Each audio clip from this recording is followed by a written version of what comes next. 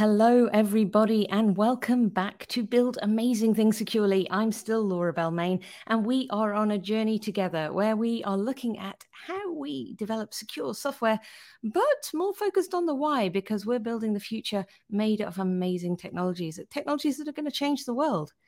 Today, I am absolutely thrilled to have with me Jon Gelsey. Now, for those who know who he is, he needs no introduction, but instead of me butchering his introduction, which I have tried to write 3 times now, I'm going to get Jon to introduce himself. So, Jon, who are you as a human, and why would I be talking to you today?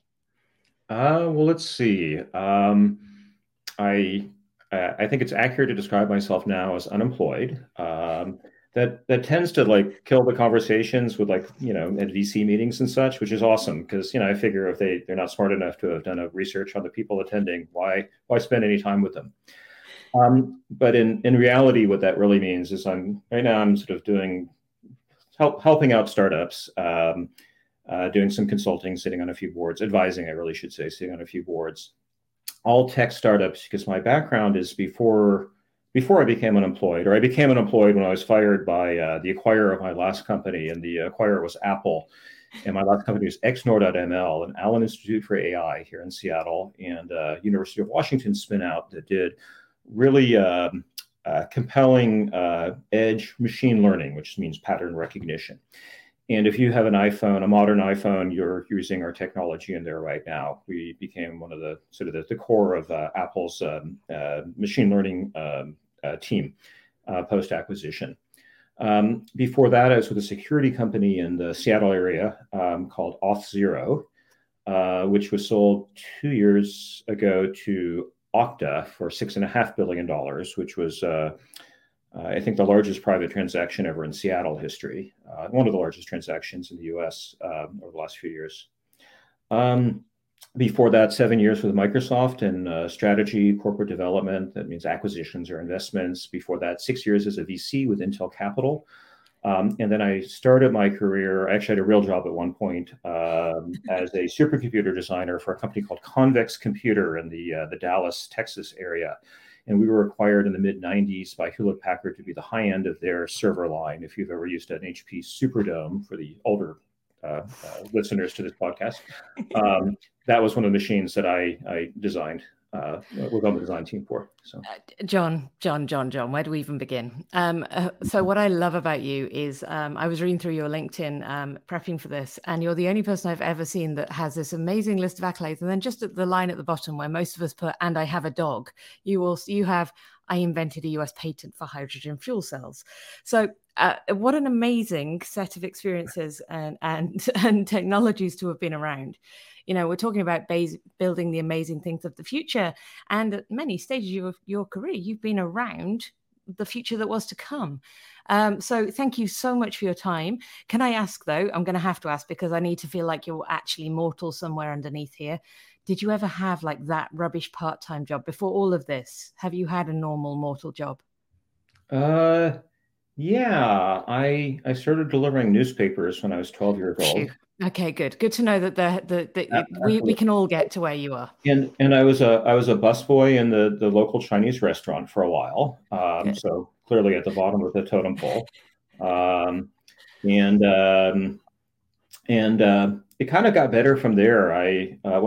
When I left that job, by chance, I became a gopher at a lab at a geophysics laboratory at the University of Houston, and I got to pour silicon molds of salt domes and other things that oil people care about that we would put in a giant water tank, which I also, as a whatever I was at the time, 16 or 17 year old, got to go diving in to adjust things. And that was awesome. That was the best minimum wage job ever. Fantastic. And they'd been given, shows how old I am and how long ago, they had a VAX mini computer, a digital equipment VAX mini computer. And as well as even worse, a Raytheon 704 with actual magnetic core memory. And so that was where I started getting exposed to interesting computers, and I would borrow people's accounts and start playing with them and such. And that was, I highly recommend those kinds of low-end minimum wage jobs if it gives you access to interesting technology that might inform what you really might want to do later in life. So. That's really cool. And actually now spotted the little crossover between us. My first programming job was as a COBOL and SCL developer on a VAX VMS emulator because Oh, they couldn't awesome. actually get the real computers anymore. So we were writing emulators on top of emulators. Well, Right. you said COBOL, so you have my sympathies, but all Absolutely. programming is good. So Yeah, I've lived and learned. All right. Okay. So let's have a talk. So you've been around all of these future technologies. What has driven you to be at the edge of these? Why has it just been luck? Has it been judgment?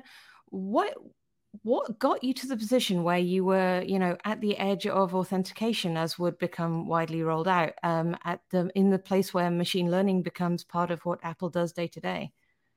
actually, I think it's primarily luck, to tell you the truth. I think my career is best described as a series of serendipitous events. That being said, I guess luck favors the prepared. Um, I have always had an inclination of being um, easily bored, I guess I'll say. And so sort of attracted to stuff that is kind of on the edge and hasn't been done before, or hasn't been done that way before, because everything's been done before. And more than anything else, try to see if maybe I could do it, because it's kind of fun to test yourself. My joke is, it's like running a marathon. I mean, nobody normal ever runs a marathon to impress anyone else, or if you think you're impressing anybody else, you're fooling yourself. You do it just to see if you can do it. And if you can, awesome. It's very satisfying. If you can't, like, nobody else knew you were doing it, so cool. You haven't lost anything. And so yeah, I guess it was sort of the natural curiosity, but also the eagerness to try and sort of see what I might be able to do, especially when it wasn't something that I was supposed to be able to do. So I highly recommend people trying stuff that they're told that they should not be able to do. I absolutely love that as a message, especially given what we talk about in this podcast. A lot of the technologies we collect the stories of, from agriculture to fashion to gaming, all of them were told at some point, why this isn't possible. Don't do that. That's a silly idea. And I think that's that spirit that underpins new technologies that go on to change individual spaces. Absolutely. Um, Let so me yeah. actually, if I could, let me tell one other illustrative anecdote. So back when I was a VC for Intel Capital, I had one deal I brought in for consumer storage, that my committee hated, and they told me how dumb I was, because clearly Microsoft was going to do this. And nobody going to head to head against Microsoft could ever win. So why did I even waste their time? And I didn't really have a good answer for that. And after I got to Microsoft, I realized the answer was that Microsoft does indeed have brilliant, brilliant people and sort of more money than God. And so, yes, they could do anything they wanted to. They can't, except they can't, because everybody's booked up for the next 18 to 24 months, number one. And so if you have some exciting new thing that you want to go do, especially as a network effect, and so you need to be first mover, they can't move quickly enough, number one. Number two, it's Microsoft. Their focus is on their like $1 billion, or maybe right now their $10 billion product lines. And so you come in and say, well, look at this. This could generate $100 million the first year. They're like, $100 million? You mean 47 minutes of cash flow? So what? And so when I often hear of people not doing something because they think the competitive environment is not tractable for it. Don't worry about that. You can count on your competitors for whatever your new product, your technology is being. Actually, they're like really, really busy with whatever business model and product they have right now. And your cool new thing that they could do, they won't do. Okay. Until you're moderately successful and they say, oh, maybe we should start paying attention to X. But even then, it'll take them 18 months to get organized. So yeah, if you have a cool new technology and you're convinced a product offering technology, whatever, and you're convinced it's really cool and nobody else is doing it, and you just go for it. Don't worry about the competition. You can count on their incompetence to protect you for at least a few years. I love the message of this. I'm hopeful that our audience will, be inspired if they've had that like little itch that they've been like, oh, I should totally do that. You should totally do that. Yeah, John told you. Okay, so now I have to bring it back to security, right? So I live in this weird hybrid space between the software development world and the security world, and often those two sides of me are at odds. So, in your view, and we're asking for feelings and opinions here, John. So, I do not judge. Where does security fit into these early, new, amazing technologies? How important is it that we have it there? And where's the line that we draw of what we can and can't do when something's super early stage? I've got a prejudice here, having been part of a security company, but I think I would have said this and from like, day one of my career. It's really important. It's not something you can compromise on. The reason is that security is a form of technical debt. Okay. You will, if you ignore a security aspect, I'll just make up some silly thing, I'll do the 2FA later. I don't need that now. I mean, I have complex password rules, that's good enough. No, you will be hacked. You will have to respond to a security vulnerability that you've ignored or put out of your mind in the future, and it's a heck of a lot harder to respond in the future than it is to do it right on day one. Okay, now there's always a compromise. If I have to spend, if I delay product shipment for a year and I'm going to run out of money in 6 months, if delay product shipment for a year to put in a security feature, okay, yeah, I mean that's sort of a bigger, that I guess that makes you more secure if your product is dead and you're not selling any. That's pretty secure. Oh no. So there's always that sort of judgment call, but it's rarely the, oh my God, we're going to slip everything for a year because of some putting in a security feature. No, it doesn't take much time, and you do it now, or it hopefully doesn't take very much time, because fast forward a year or 2 years and you're wildly successful. And by the way, you should always plan on being wildly successful. Don't plan on, I don't know, we'll be able to fix it. They'll only have 10 customers. It's like, no, you're going to be wildly successful and you're going to have 10,000 customers. Now you're going to go back and obsolete all of their applications because your library has a security vulnerability in it. And they've got to they've got to rewrite their code because you needed sort of one additional argument for I don't know, whatever, some secret or something in your library. It's like, that's really painful. And you're going to have like massive complaints from your customers. And if you had just done it right to begin with, you would never have to deal with that. It is a form of technical debt. So to me, the answer is always no, you got to do it on day one. So now I'm sorry. And then I have a second sort of corporate strategy legal thought on this. So I have a hypothesis which I've had for, I don't know, 7 or 8 years now, which hasn't come quite to fruition, but we're getting a lot closer, that security is the new asbestos. So in the US, there was, in fact, I have a friend from college who made lots of money from suing as companies that generated asbestos that caused their workers or other people to get sick. Okay. And that was a massive legal industry. Lots of people made lots of money other than the asbestos companies who all went bankrupt. Security is kind of the same thing. It's like, the Johns Mansville or whoever was like spraying asbestos dusts everywhere. They were like, hey, it's a little cheaper to do this. Like, fine, it's just asbestos. What's the harm? And whatever it was, 20 years later, they were bankrupt because it's like, oh, there is actually massive harm for this. You have externalized your cost savings onto the population. And in fact, not only you saved, a penny by externalizing it, but this is costing you, $100 because you've caused so much damage from this. This is what the risk security has. I save a week out of my schedule by not putting in a security feature. And I suddenly, opened up my social application to, I don't know, the Russian mafia or whatever they're called now that do hacking or whatever third-party, private mafias, state-sponsored mafias. There's a bunch of them out there because it's a great business. And they just use this to compromise, I don't know, a military installation or, to compromise a giant corporation. And suddenly there's like billions or tens of billions of dollars that have been risked because somebody's been able to do a phishing attack by impersonating you, by pretending to be you on your stupid social application that had a vulnerability in it. And or you've killed hundreds or thousands of people if it's a military thing or whatever. It's incredible downside risk of compared with the tiny cost savings you have by not doing security. So I describe all of this because it would be context for the court case, the asbestos-like court case. It's like, oh, John Co. didn't do the 1 week of effort that would have stopped, the thing from exploding. Jury, would you want to take a judgment against him? And those judgments are already happening. It's going to accelerate.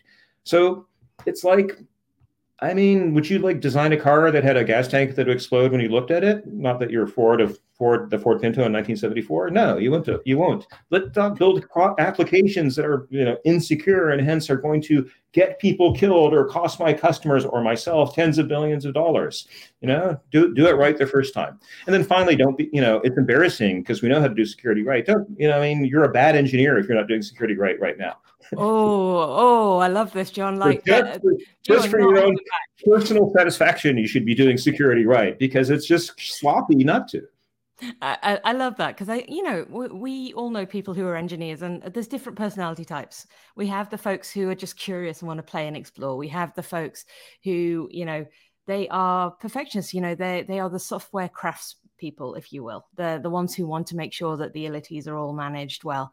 And I think the more engineers we get, and I think my last bit of research showed there were about 30 million in the world, the more we get of each of these personality types. So there we go. Listen to John. You're bad at your job if you don't consider this. Now, I can never be that bold, but he can. So that's wonderful. Now, I think this is actually a really nice segue in talking a little bit about your journey with Auth0. Now, obviously, you've done many other wonderful things. And this isn't just about Auth0 as a product. So, we're not here to try and sell things, but I think it's interesting to how on earth you got to the point where you had an authentication tool, if you will, that was being used by so many organizations over the world and became that, giant acquisition it was. So what's the backstory? Did you just wake up one day and go, I really love authentication? No, actually. The backstory is that the two technical co-founders, Matthias and Eugenio, had started actually Auth0 LLC back in early 2013, and they couldn't make a go of it. It was essentially, they were hoping to be a product company. They got one professional services job. So Eugenio and I, by serendipity, happened to sit on a nonprofit board for a school for kids on the autism spectrum here in Seattle. Eugenio's kid is on the spectrum. And so we sort of got to know each other through that board work. And so I guess midway through 2013, he started lobbying me to be CEO. It's like, oh, you could be really helpful. And I'm thinking to myself, I've got this cushy Microsoft job. Why would I want to go work with your stupid startup? So I politely declined, but was persistent and he's charming and he's smart. And I actually had authentication as part of my strategy portfolio, corporate portfolio at Microsoft. So I was sort of familiar with it to a degree, as a sort of naively, I guess I'll say, as a, whatever, finance or strategy guy or whatever. And I was kind of realizing as I sort of learned more about what they were doing, it's like, well, there's probably a reasonable niche here. And I suspect I could take what they're struggling with trying to get off the ground, and I could probably turn it into something that could be at least a few tens of millions of dollars of revenue because it's a giant market. And, we could have a decent exit and, cool, why not? Let me just see if I can do it. Let me see if I can run this marathon. And that was how I fell into it. So not intentionally, serendipitously, but then I guess I'll say, as I said before, luck favors the prepared. So I had enough background. So I was like, I can kind of see how I would connect the dots. Let me see if I can make those dots connect. And why do you think, in your opinion, that Auth0 has been so popular with the development community? What is it about that technology that means that people just reach for that instead of rolling their own authentication? it's a lot easier as maybe the summary. Actually, the dean of my engineering school, UT Austin, University of Texas at Austin, used to tell us, and when he first said this, I was like, what? He said, a good engineer is a lazy engineer. I said, what? He says, yeah, because, your boss will tell you to do X. And if you do X immediately, a month later when he'll say, oh, by the way, all the requirements changed and all of your work's sort of wasted. So you kind of do things sort of as in the most efficient way possible. But of course, all software engineers know that, you can easily get consumed in like rewriting your own, reinventing the wheel. And so you don't do that anymore. I mean, back when I was a kid, you'd write a lot of stuff from scratch. Now, of course, software development is grabbing components and putting them together. It's composable, essentially, for the most part. And then you sprinkle on your own business logic or whatever the heck it is. And so where Auth0 differentiated itself from all of the other players at the time, the Stormpaths and Microsofts and Okta and ForgeRock and Ping and everybody else, is that we were easier to use. And we were easier to use, I think, for sort of two reasons. And this is, I think, Matthias's genius more than anything else. So Matthias had sort of came up with the idea of Auth0 as he was working through a consulting project he was doing for GlaxoSmithKline, replatforming their authentication. And kind of his summary was, this is pretty hard for me. I mean, like, what about like an ordinary engineer? Oh my God. I mean, he meant ordinary in that not someone who is steeped in all the arcana of authentication. Because then here's the second part, that authentication, while conceptually it's pretty easy. It's like, hey, look up a username and a password and we're done, right? It's just a database. It's a bunch of security engineers, and every security engineer is trying to impress every other security engineer. And there's all these acronyms and this and that, and you have to have this flexibility and corner case here. And so when I'm using a Ping or a ForgeRock or whatever, man, it's painful if you are not a, super wizard, been at it for a long time. Auth0, in effect, emulated the motion that a Stripe or a Twilio had, and that there's a commodity backhand that, because of the way it's evolved in the market, it's like really hard to use. I mean, have you ever tried to use the Bank of America APIs for credit card transactions? I mean, don't. It's just massively painful. But they do it for good reasons if you're a payments person or if you're a communication person for SMS like Twilio. Here's an abstraction layer that makes something that's hard because it's complex and there's social reasons for the engineers there and the companies there continuing to make it complex, making that an abstraction layer to make it easy so you can just do what you want to do, send the SMS or get the credit card or get my login authenticated and get a security token from Active Directory or from whoever my backend is. So Auth0's magic and sort of the realization that Matthias and then when he brought in Eugenio as well, had there's an opportunity here for having an abstraction layer that was mostly prescriptive, but was still flexible enough so that the security engineers can do their magical corner case security thing. That in the same way there was that market opportunity for a Twilio or a Stripe. One of our relatively early customers was AGL, the largest utility in Australia. And I remember the CTO telling me, he said, I've done 6 digital transformations. Nobody knows what digital transformation means, by the way, but he'd done 6 of them. We won't tell anyone.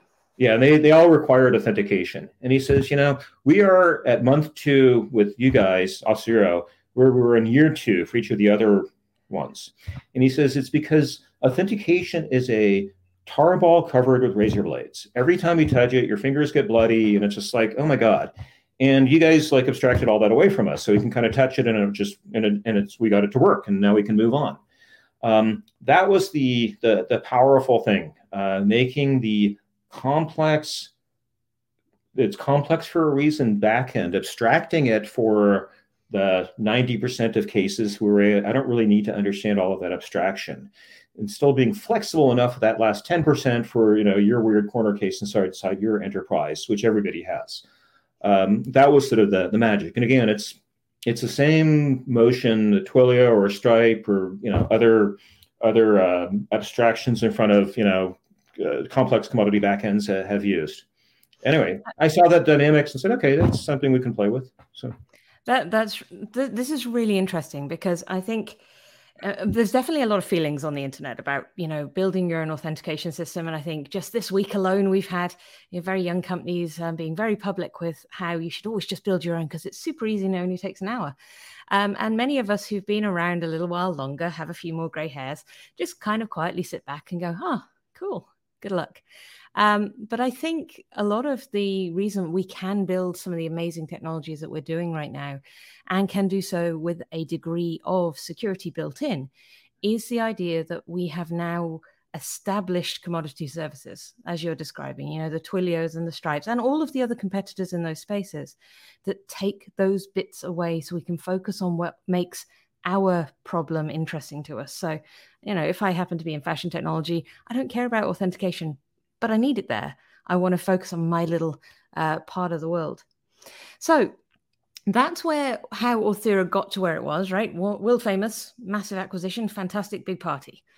So as someone who's been around that space for a while, and you must have been asked questions on it many, many times, where do you think this space is headed? Where is authentication going to go? Excellent question. To say the truth, I won't be surprised if it looks 20 years from now kind of like what it looks like now. And the reason is that I don't know, it's why the US still has like the stupid imperial system instead of the metric system, even though clearly it's much better to use the metric system. It's more efficient and easier, blah, blah, blah, blah, except that there are so many dependencies. Actually, let me step back and put it a different way. People would come to me and say, hey, Auth0 is amazing because, you have a new way to do authentication, and I've got another company that's going to be the successor to Auth0. It's another new way to do authentication. I'm like, you don't get it. Auth0 is not a new way to do authentication. Auth0 is a way to deal with the authentication system you were handed inside your enterprise. That was a piece of shit. And it was a piece of shit not because of bad engineers. It's because all authentication is it's always a federation of a bunch of different sources of truth. And there's the weird corner cases. And I'm the German citizen in Bavaria, and I've got to do this one additional check for GDPR or whatever, the German GPA, whatever the heck it is. And so I need a solution that is not a new way to do authentication. It's a solution that allows me to deal with the ways I'm being forced to use authentication today to make that easier, more tractable. And so I can then go on and do my real work as opposed to getting this stupid authentication component working. And that's why I'm thinking that authentication is going to look about the same 20 years from now as it does now. Is because you'll still have all of those weird corner cases where I've got the custom database running and that was written in COBOL and a IBM something or other that's still around for some good business reason, or bad business reason, and it's just there for laziness. I don't care. I got to work with it. I don't have a choice. And so I got to have that abstraction layer that makes all of the different little pieces and weird exceptions and such in my enterprise work. And the only way I get to go to the bright, shiny new, here is the much better way to do authentication, sort of the metric system analogy, is to get everybody else to use the metric system. And they don't do that.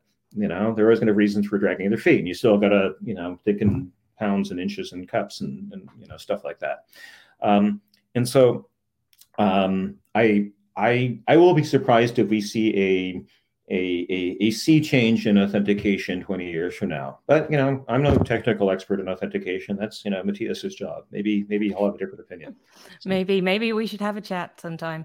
But I think there's important things to pick out of that. So not all amazing things that we need in the world are sexy problems. Authentication isn't a sexy problem. It is a very boring, very technical, with a lot of edge cases problem. But it's essential to enabling all of those other things that we want to do. And so, perhaps, the key message in it isn't that we need to overhaul all the security technologies entirely. No, there's some good reasons to do some of it. But we need to just accept that sometimes these unsexy problems just have to be solved. And they have to be solved early, and they have to be solved well. And if we don't have to solve them, all the better. Completely agree. And in fact, I think the most boring problems are actually the sexiest problems.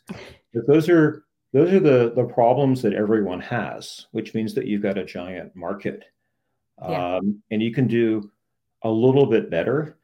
And that is to the market, enormous numbers of billions of dollars in savings, and therefore, compelling reasons to start using your approach rather than somebody else's.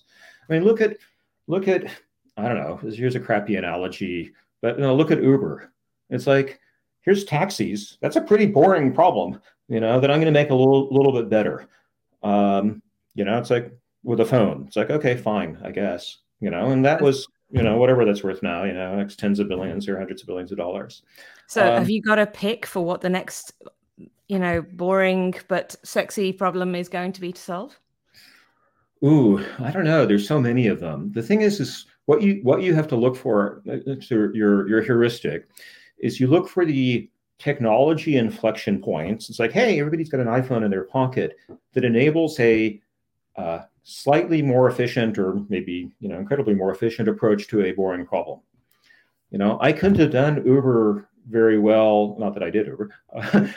Uber couldn't have been done in 2005 with Windows Phone and a Nokia 30 whatever it was, awesome smartphone they had, or excuse me, a dumb phone they had. I really needed the app and the GPS and things like that. And so I guess I would start looking for, to say the truth, looking for sort of the dumb things, the dumb commodity things that are painful, that are enabled by, some cool new technology that's hitting the world.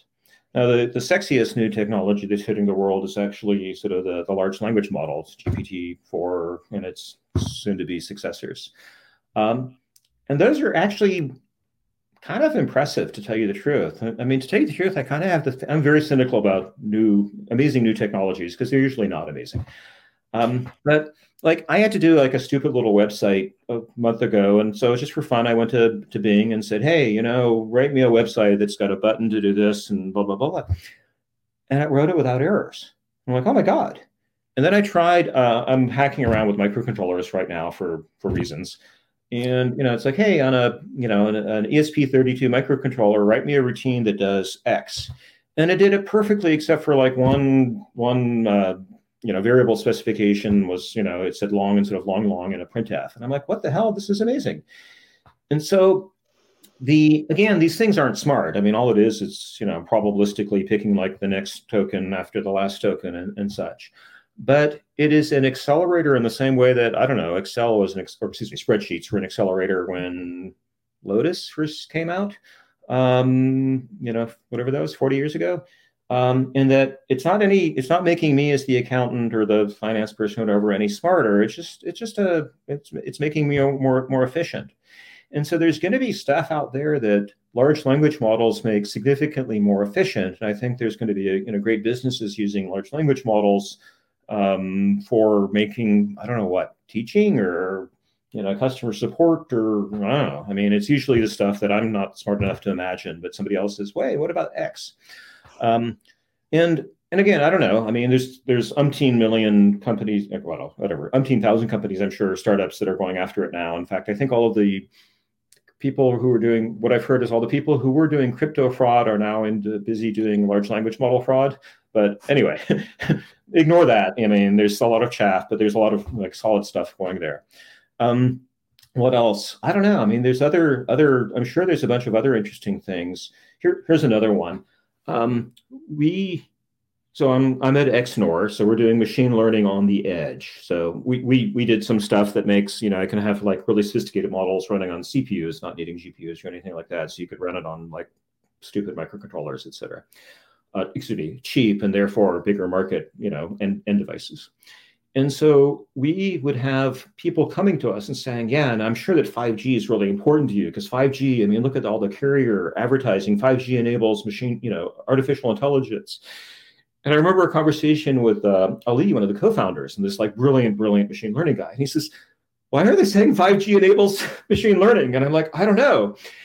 And it turned out, of course, it was complete make-believe. They were just trying to justify 5G. But here's where I was going. The thing that 5G or subsequent communication advances like Wi-Fi 8, I think I just saw, or Wi-Fi 7 is going to be 30 gigabits in your house wirelessly, is it's enabling cheaper communications at higher bandwidth.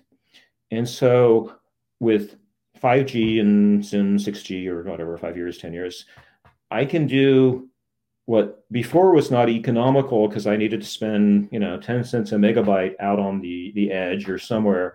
I can now do it for a tenth of a cent per megabyte. And so I can enable businesses that were never financially possible before because of the advances in wireless communication technologies, be they LAN like the Wi-Fi 8 or LAN like 5G, 6G, whatever. So there's stuff, look for stuff like that. I mean, the LLMs are sexy and, 5G is like, gets marketed heavily, but look for stuff like that where something becomes 10x cheaper than it was a few years ago. Because when something becomes 10x cheaper, and that's a component of an important technology, your market, suddenly you've got markets that you didn't have markets before. And that's enables the next Uber or Auth0 or whatever. So look for those 10x cheaper inflection points in some cool technology, in a infrastructure technology, and think of what business you can build now that it's that particular component is 10x cheaper. So that's pretty good advice. And if you kind of sum up what we've had a wonderful chat today, Jon. I've been really enjoying this. And let's pick out those key messages. You can't afford to not build security into your amazing new thing when you build it. It's cheaper to do it upfront than it is to be hurt by it later. And It's easy to do that. And the opportunities for building those new amazing things are only growing. Looking around at the technologies that are out there that we're able to call upon as commodities, whether that's through messaging, our payments, our authentication, but now increasingly machine learning and our trained models. So it's an exciting time to be an engineer, but I think it's also a crucial time to be a secure engineer, if you understand what I mean. Absolutely. It's so easy to skimp on security, and it's such a mistake to do it. Nobody will ever discover this vulnerability. You've got to stand on your head and do 6 things before anybody could discover it. So we're safe. It's like, no, there will be somebody who will stand on their head and do the 6 backflips or whatever and break in. There's too much.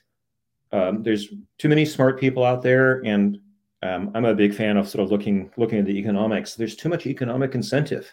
And I don't care what you're building, there's going to be an economic, if it's at all successful, there's going to be an economic incentive to break into it. And so, do not skimp on security because it will be compromised and you will be put out of business or at least be in a world of hurt because of that shortcut you took 2 years or 4 years before.